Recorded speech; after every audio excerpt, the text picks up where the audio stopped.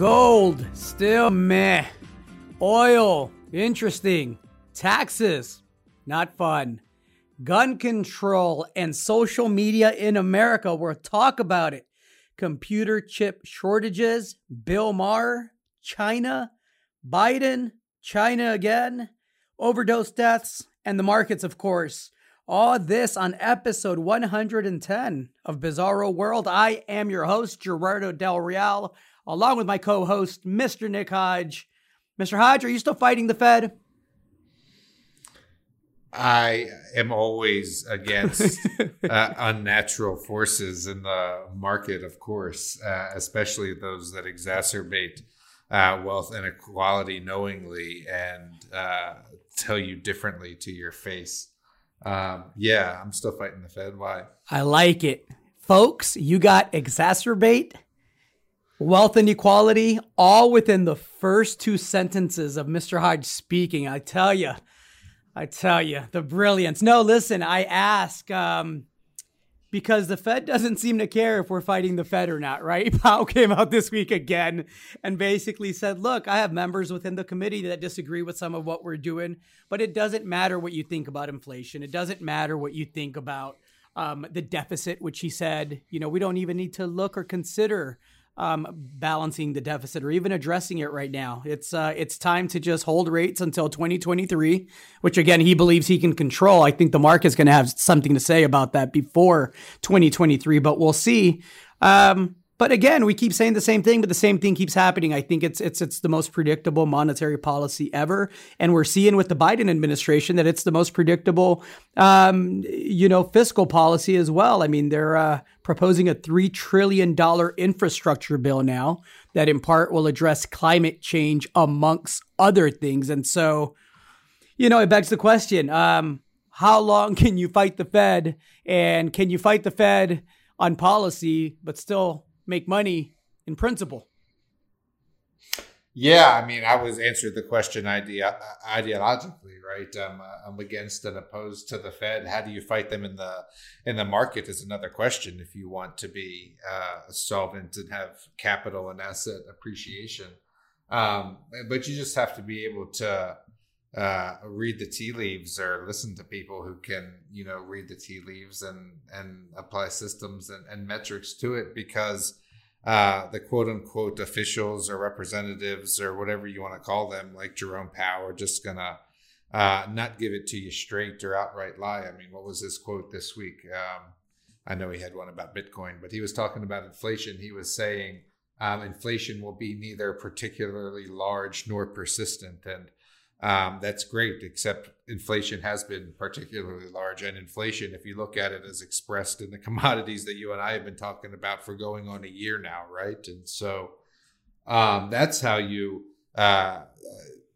fight the Fed. And, I guess, the enemy of my enemy is my friend. And so if you can bank coin on, copper at 10-year highs and oil reinflating to $60 and other things, then that's how you quote unquote fight the Fed. Otherwise, the Fed is going to fight you in terms of erosion of purchasing power, etc. Agreed. Let's talk gold. We're recording this a day early today.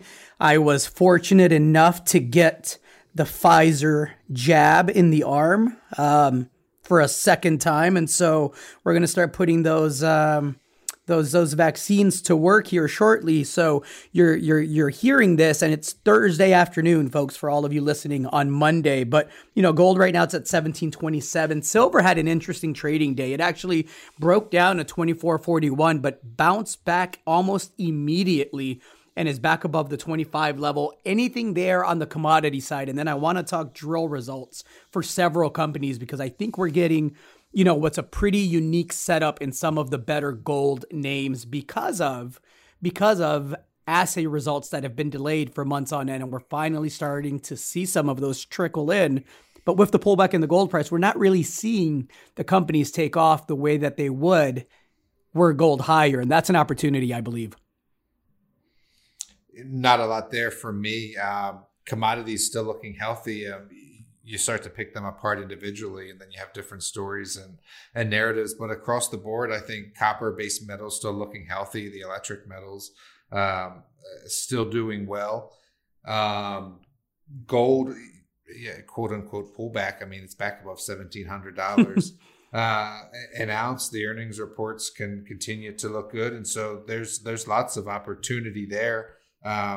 Copper specifically, some of the bigger names have sold off, is what I was looking at this week, like Rio Tinto, for example, and that's yielding like 6%. And so you can buy Rio Tinto after a bit of a sell-off or consolidation here, lock in 6% yield, and you're sort of double dipping because you're going to get that.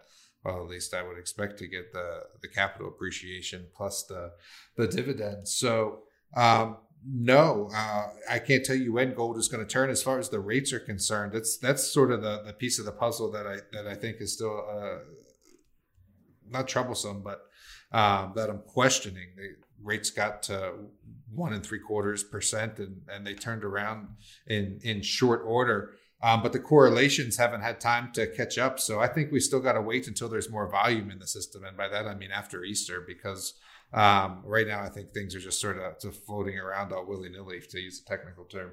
I absolutely agree. I think we have a little bit left before we get that next leg up in both the junior space and the precious metals space, again, which presents an opportunity. You know, one company that is responding to drill results, and let's just highlight it right off the bat, is Gold Bull Resources. It announced some results here a few days back that were absolutely spectacular. Initial very first hole at Sandman from this round. Of course, this is a project that Newmont had, and Cherie Leedon, brilliant CEO of the company, you know, was able to kind of finesse her network and bring that asset into Gold Bull with a very first drill hole hit 144.8 meters of 1.67 grams per ton gold.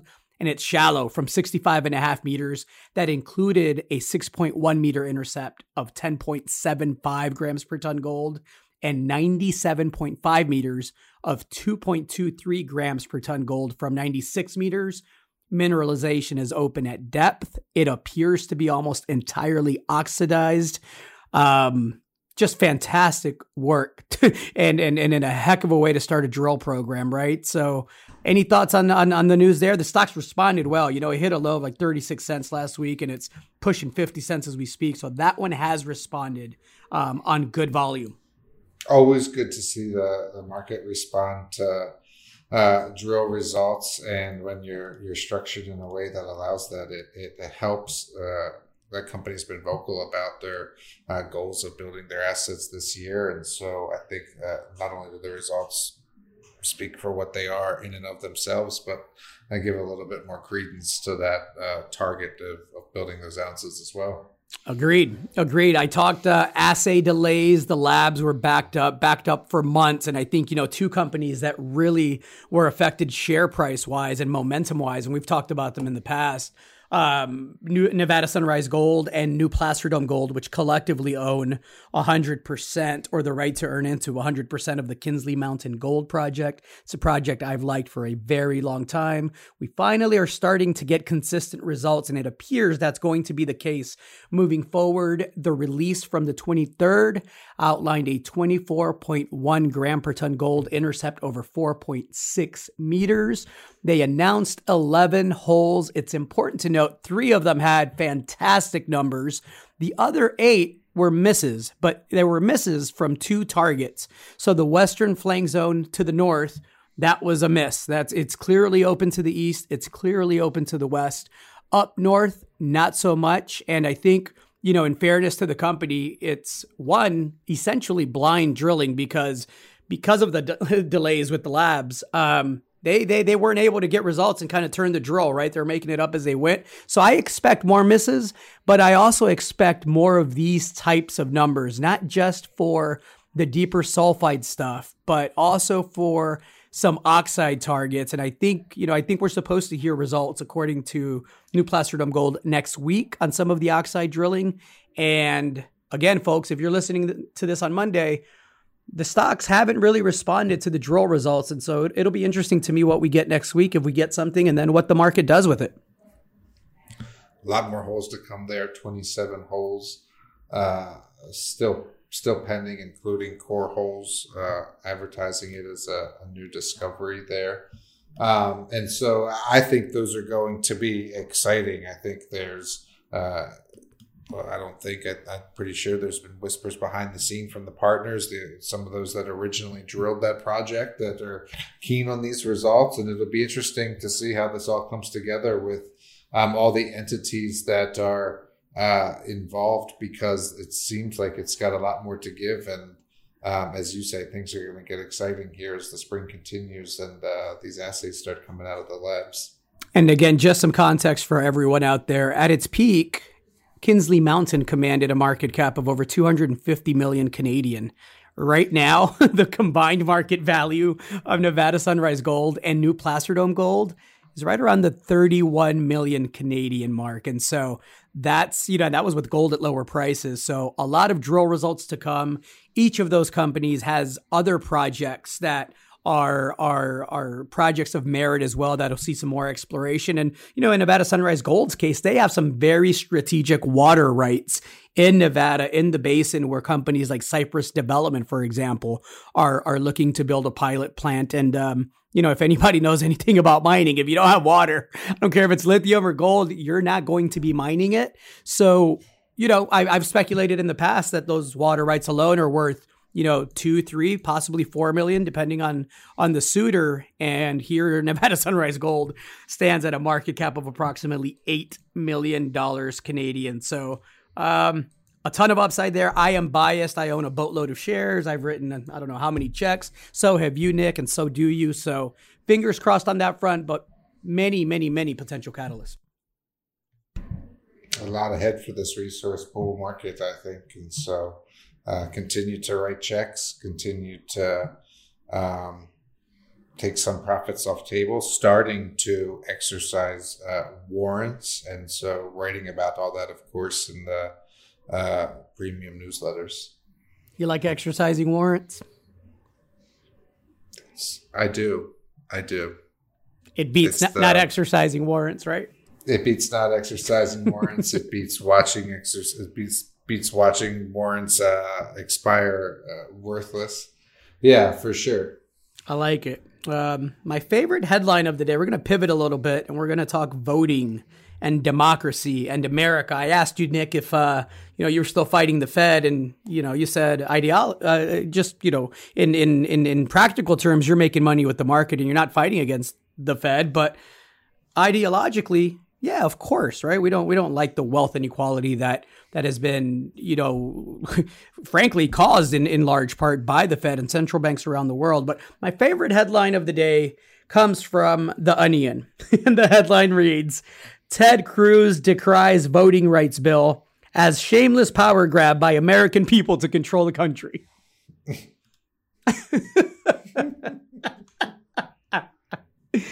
So for those of you that are not aware, in America, we talk a lot about democracy and our republic and ways to make it better. And, you love the country. I love the country. We have a lot of work to do. But I can tell you, from someone that has parents in Mexico and a part of Mexico right now that's undergoing a lot of turbulence. And by turbulence, I mean violence. It's really nice to have a country that, though very, very corrupt, at least does the corruption, in a less consequential way as it relates to violence on a mass scale, right? And so the Democrats in this case are looking to vote on a bill that makes it easier for people to vote. And you would think that this is something in America that would have bipartisan support, because if I'm a Republican and I put my best guy or gal up there, I want him or her to have a fair shot.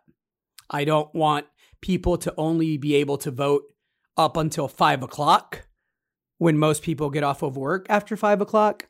I don't want to make it difficult for people to get to the polling station by just having 2 polling stations within a 100-mile radius, which of course, excludes anybody that doesn't have transportation. And And these are all things that are happening in this country right now. We're actually having a partisan debate between Democrats and Republicans about giving people access to vote. So the Brennan Center for Justice is a nonpartisan independent organization that analyzes election rules. And it's found that state lawmakers have filed 253 bills with provisions that restrict voting access in 43 states as of last month. That is insane to me.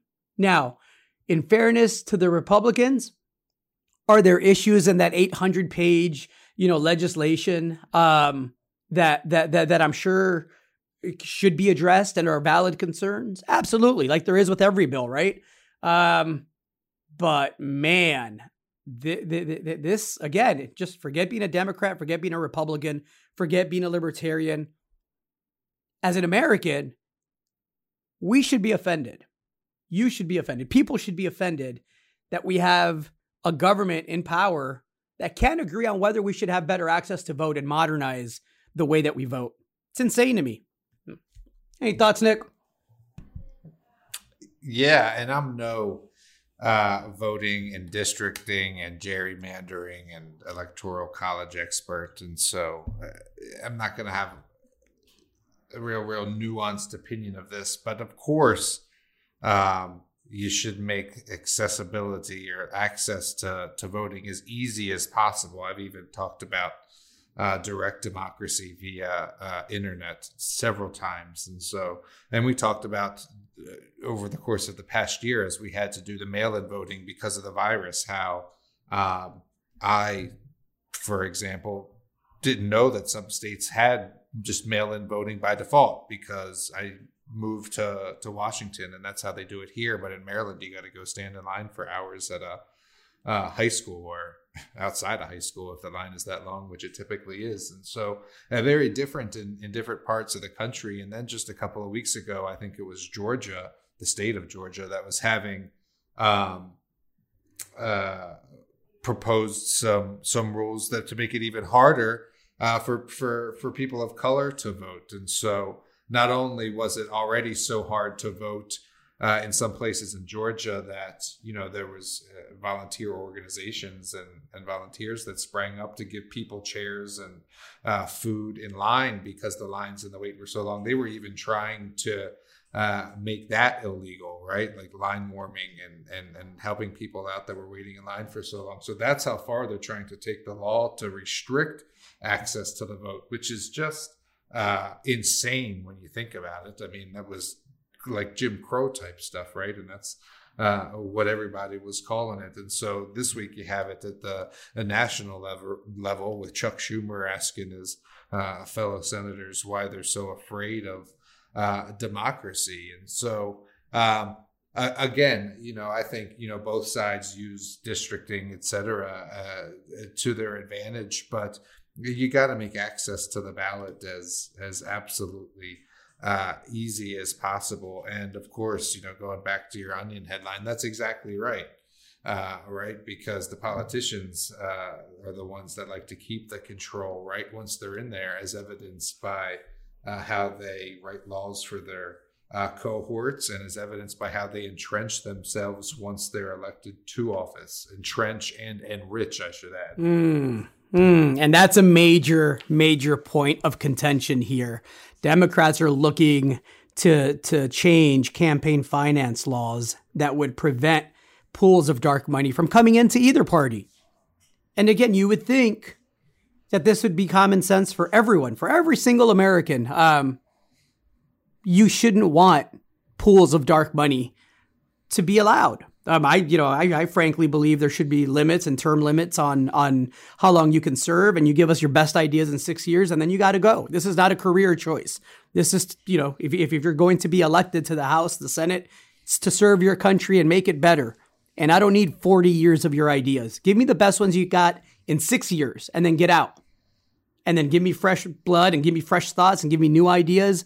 And let's reevaluate things, at that time. But, we're obviously far, far away from term limits and campaign finance reform if we can't even agree that dark money shouldn't be allowed to affect, the war chest of politicians around the country. Crazy. Crazy. We're silly people. We are silly people. And there were a lot of silly people this past week. I won't share on air because I don't like to be a bully. And I was blocked. I was blocked on Twitter this week. Oh, no.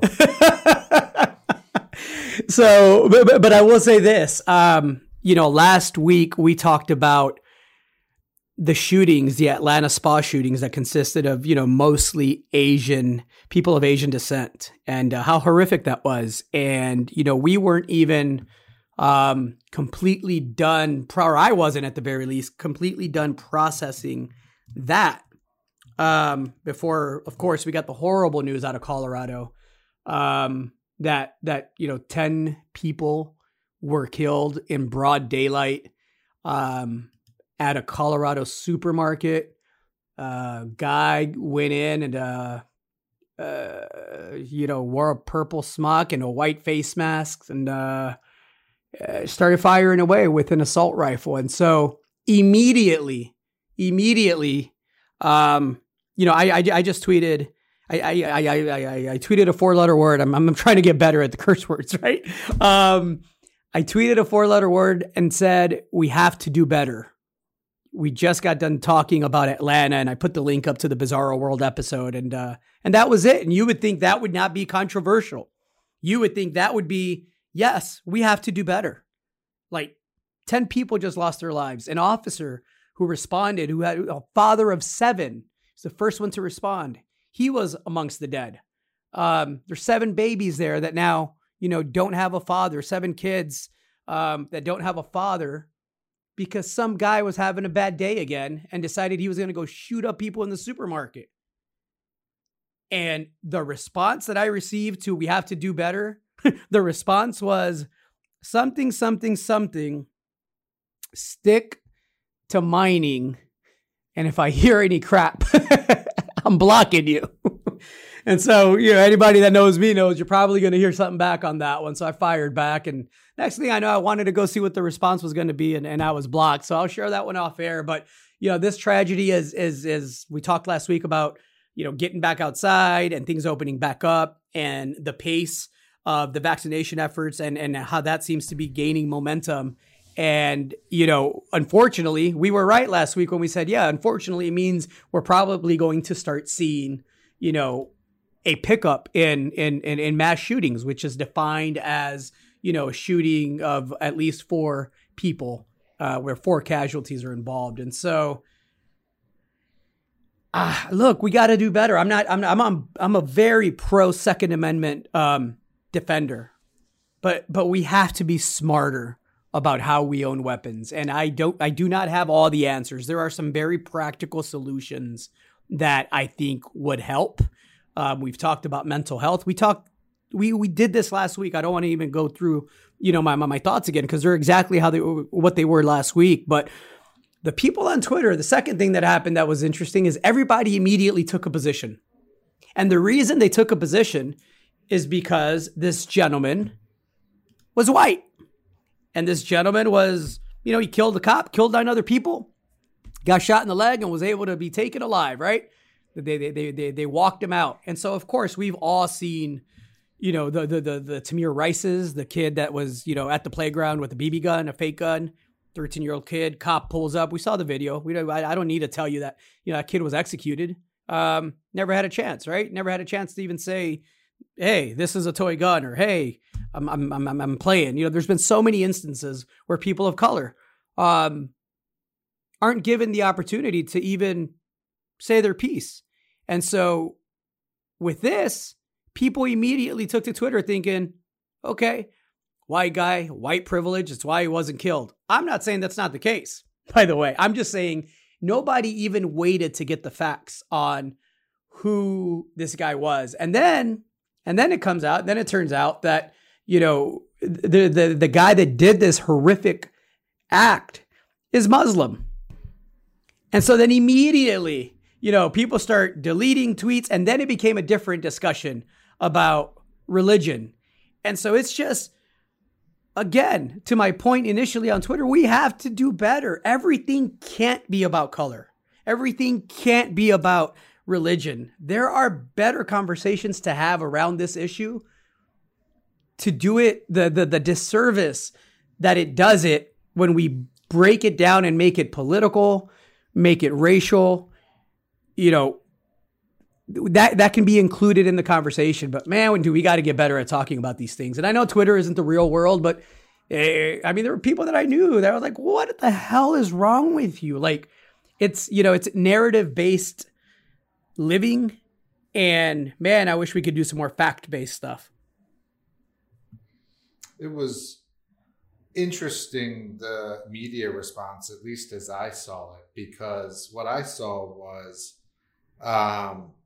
another shooting, obviously, the one you're talking about in Boulder at the grocery store. But what I saw was, aside from the headlines about the shooting itself, renewed push for gun control, renewed push for gun control, renewed push for gun control. Like Biden's going to use this for a renewed push for gun control. And that was before I even sort of like knew the circumstances of the event. Like you say, people jumping to conclusions or wanting to take control of the narrative. And I was like, wait, like how many people died? How many kids did that cop have? Like, what is the shooter's name even? And so the shooter's name is something that I wanted to touch on because I didn't know for like 2 days. It seemed like it was a game of hide and seek. I know we don't like to glorify the shooter, etc., but normally like you'll see it trending on Twitter or you'll see it mentioned somewhere. But here I felt like the name was being kept from us, and instead it was like this gun control thing. And then I see the name Ahmad al-Aliwi Alisa, and I was like, oh, I see now what's happening, right? Like you were saying, because then once the name comes out, then the story shifts to the religion thing, and so those are just sort of my thoughts.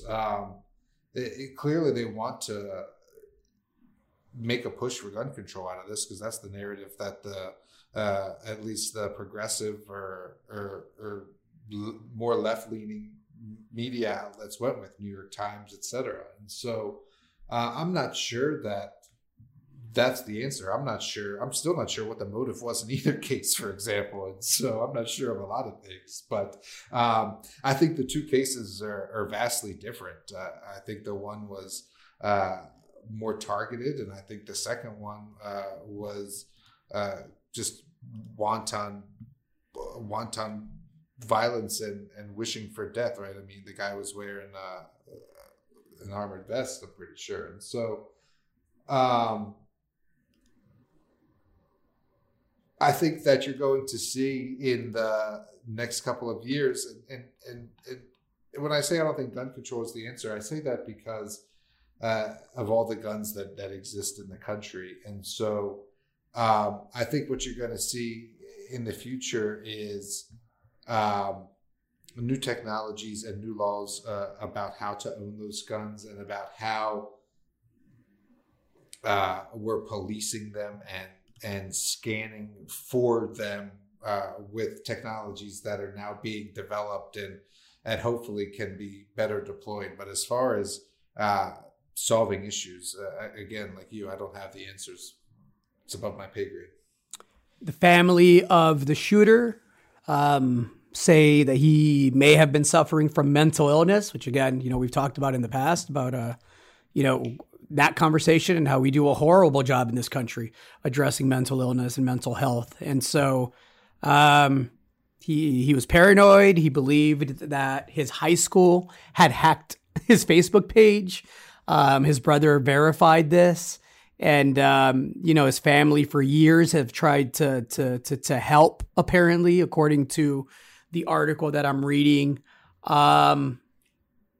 Sad all the way around. My heart goes out to every single person that is affected. The same for Atlanta. The same for all of the other incidences that we're going to have moving forward, unfortunately, until we get better, even a little bit at a combination of things, right? We can own guns in a way, like you mentioned, smarter. In a more consistent basis across the country. Yeah, again, just another tough week when it comes to that. You have any good news stories, Nick? You would talk to me about Bill Maher in China, because I'd rather talk to you about the Brooklyn Bridge NFT, because that's more lighthearted than Bill Maher. Bill Maher was talking about how we're silly people.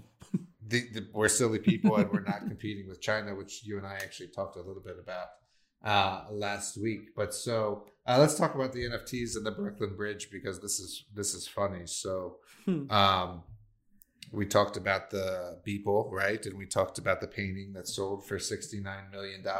Well, now John Cleese of Monty Python fame, he's an 81-year-old comedian. He has for sale a hand-drawn sketch of a bridge, and it's for sale for $69.346 million if you want to buy it as an NFT. It is, of course, a sketch of a bridge, because he's got a bridge to sell you.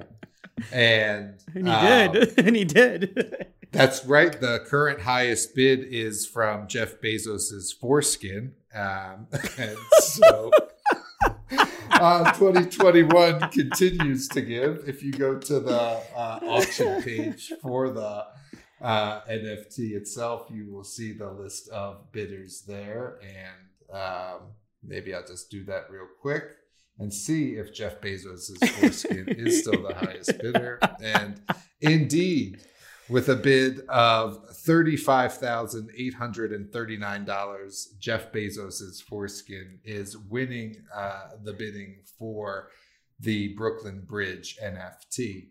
And so, what do you want to talk about, Gerardo? Do you want to talk about bubbles? Do you want to talk about bubbles, bitches? Echo chambers? Do you want to talk about an 81-year-old doing good by being funny? And he says he doesn't make the jokes, he just points them out.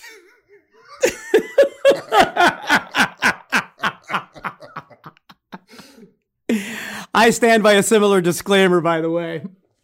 Oh, it's funny. You can't make that stuff up. Here's one.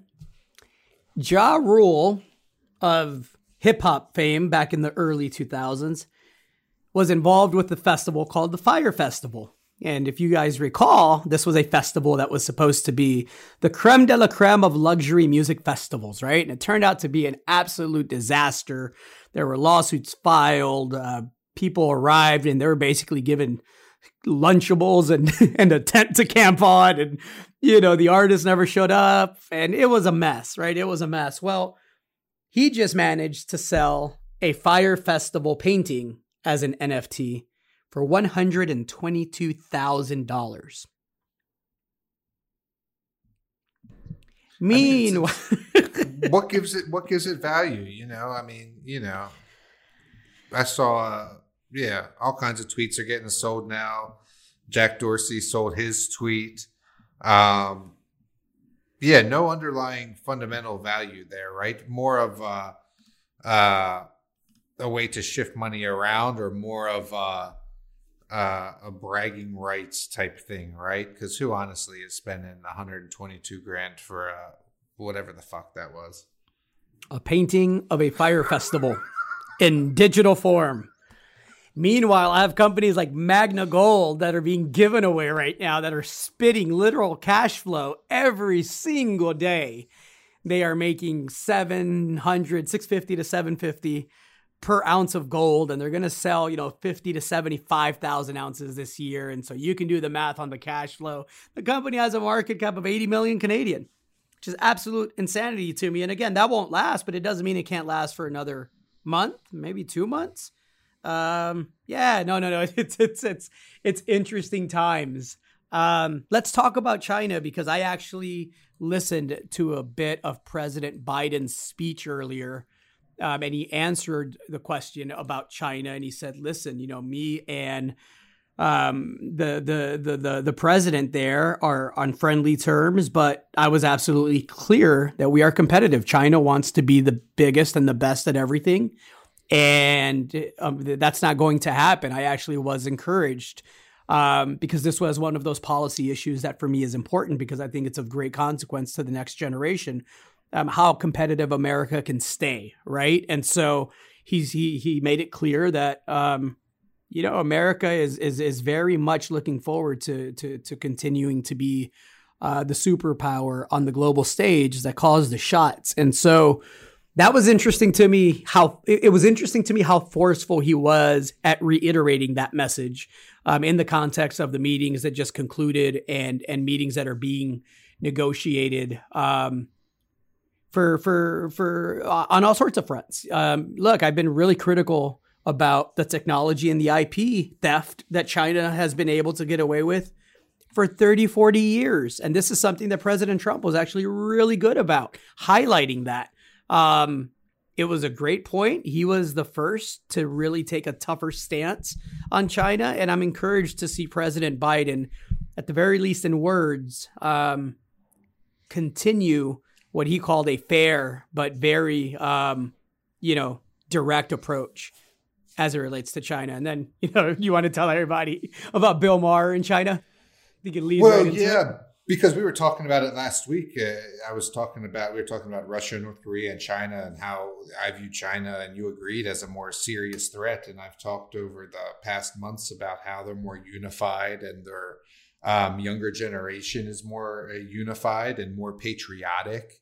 And what that means for us going forward, right? Because they do want to be dominant, and frankly are in a lot of aspects, are toying around with a digital yuan, for example, and have tried to circumvent the petrodollar.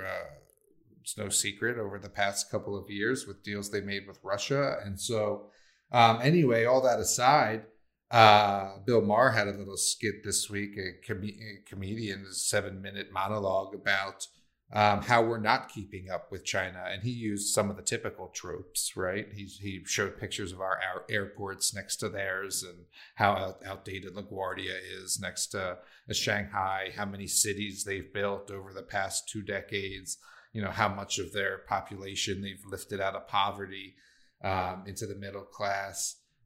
Meanwhile, the USA is going the opposite way on some of those things, wealth inequality. But the main point of the shtick was that the US is a silly people, right? They spend their time quabbling about stuff that doesn't matter and not getting actual stuff done.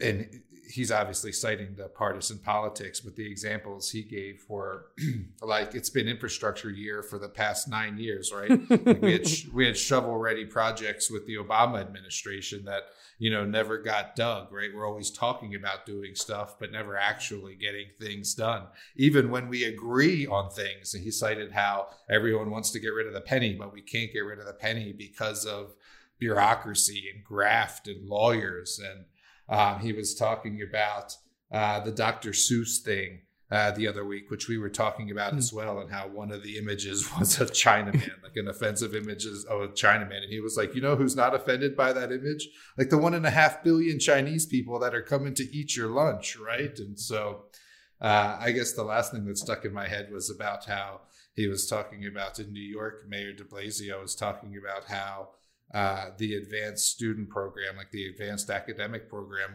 wasn't going to be based entirely on academics, but more of a lottery system. And so, when you're not like fostering your best and brightest, when you're more worried about wokeness and political correctness than saying, that kid's smarter than the other kid, or more driven, or has more potential, or whatever it is, all the way to the things that you and I talk about, right? The oligopolies, the corporatism, the reason things don't get done in Congress because of lobbyists, et cetera.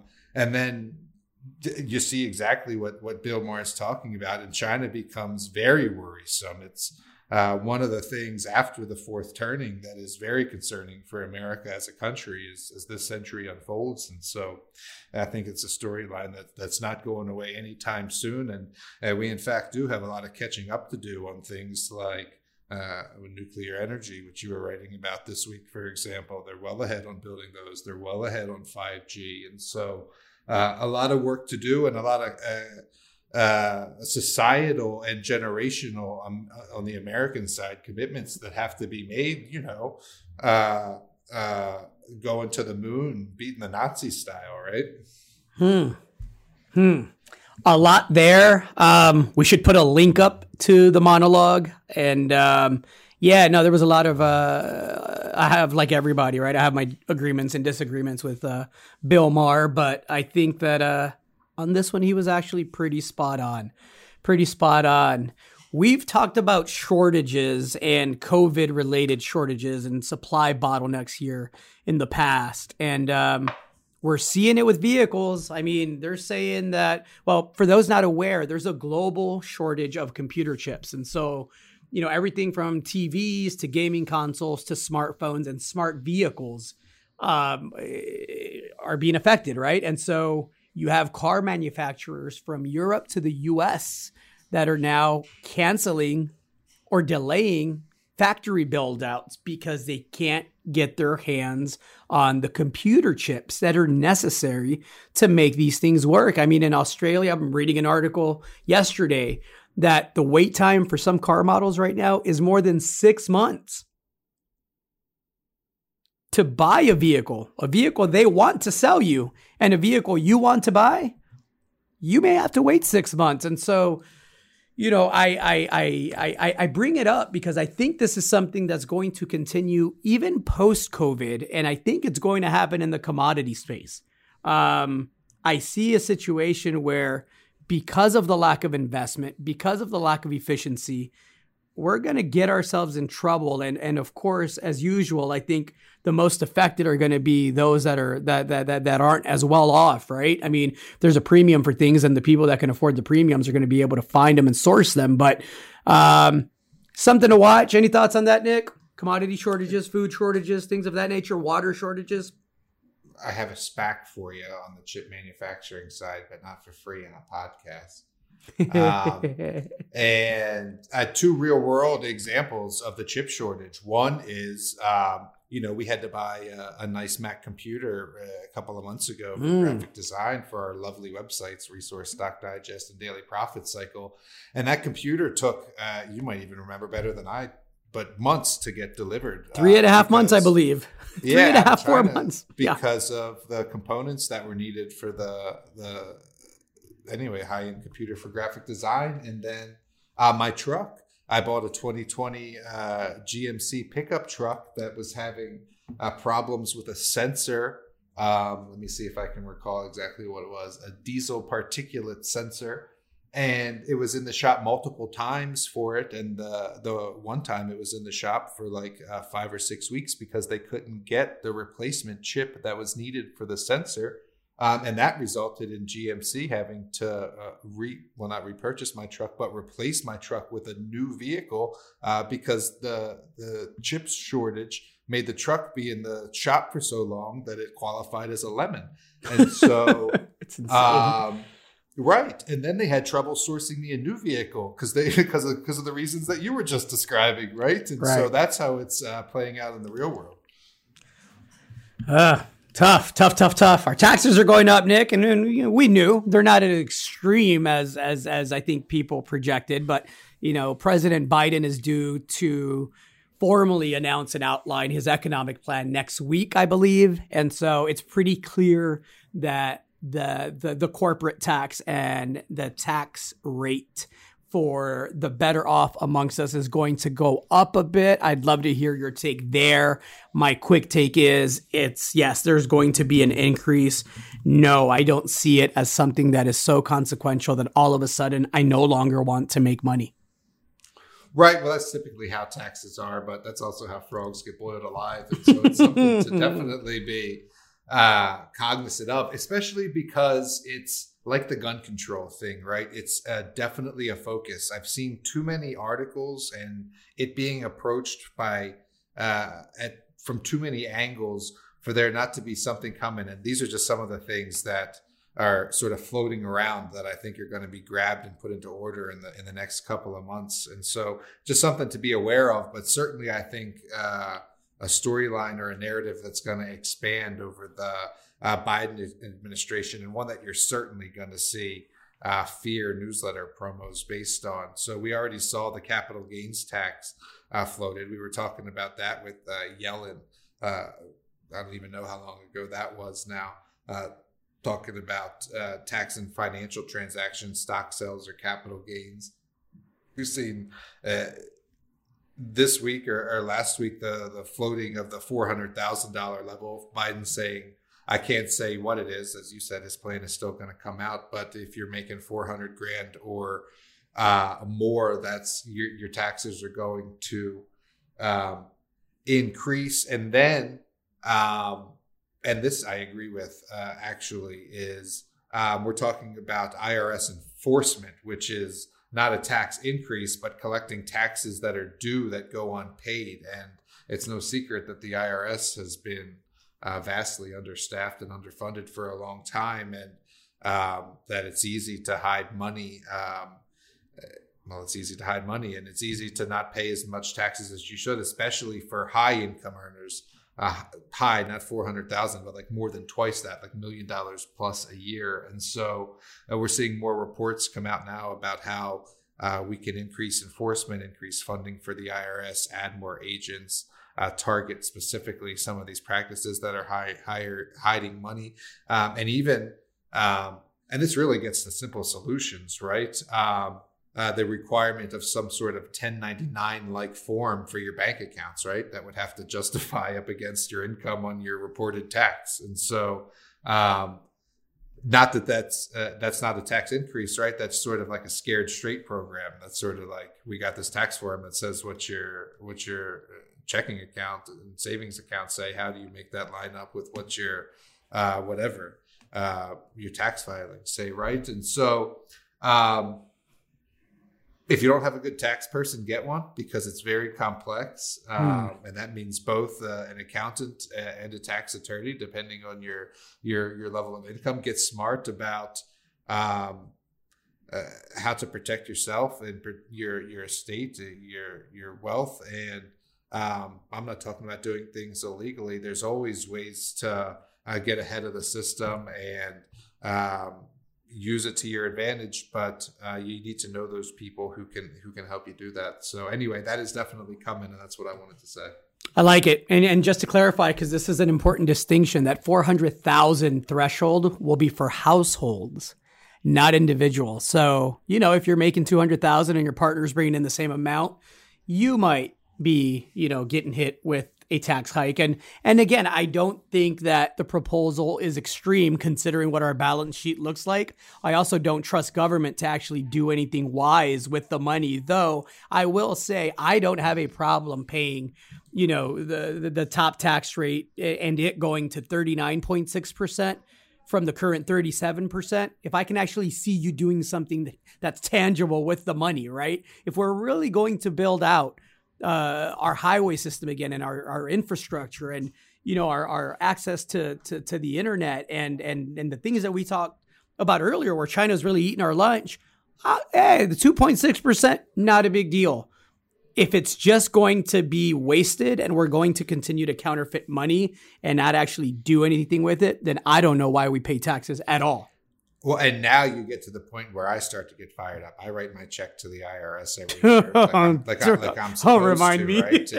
And I'll complain about it, but I know I'm doing my part. But when you start to get pissed off is when you see things like you're talking about, right? When you see senseless corporate giveaways, when you see them, giving away tax breaks, et cetera, to companies to build factories that don't materialize or that never offer the jobs that were first promised, or when you see the rollout of a botched vaccine website that nobody can use, for example, and then it's like and to bring it full circle, and then we can wrap this podcast up. It's like when you don't have control over it, when you continue to see military spending that's multiples above the next closest country.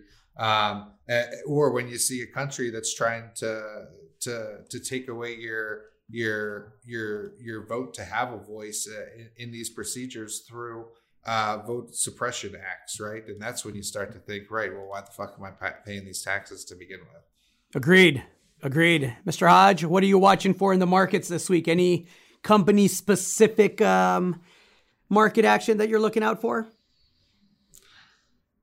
I'm going to talk about cardio again because the results that I was mentioning still haven't come out. And I saw a report from Leeds Research that was out today putting a $12.50 price target on the stock. And it's at like $4.50. And so they've got clinical results that are due out. I'm speaking with CEO David Elsley tomorrow, and we can talk more about it next week. But Cardiol Therapeutics is a company that I'm watching in the cannabis/CBD space.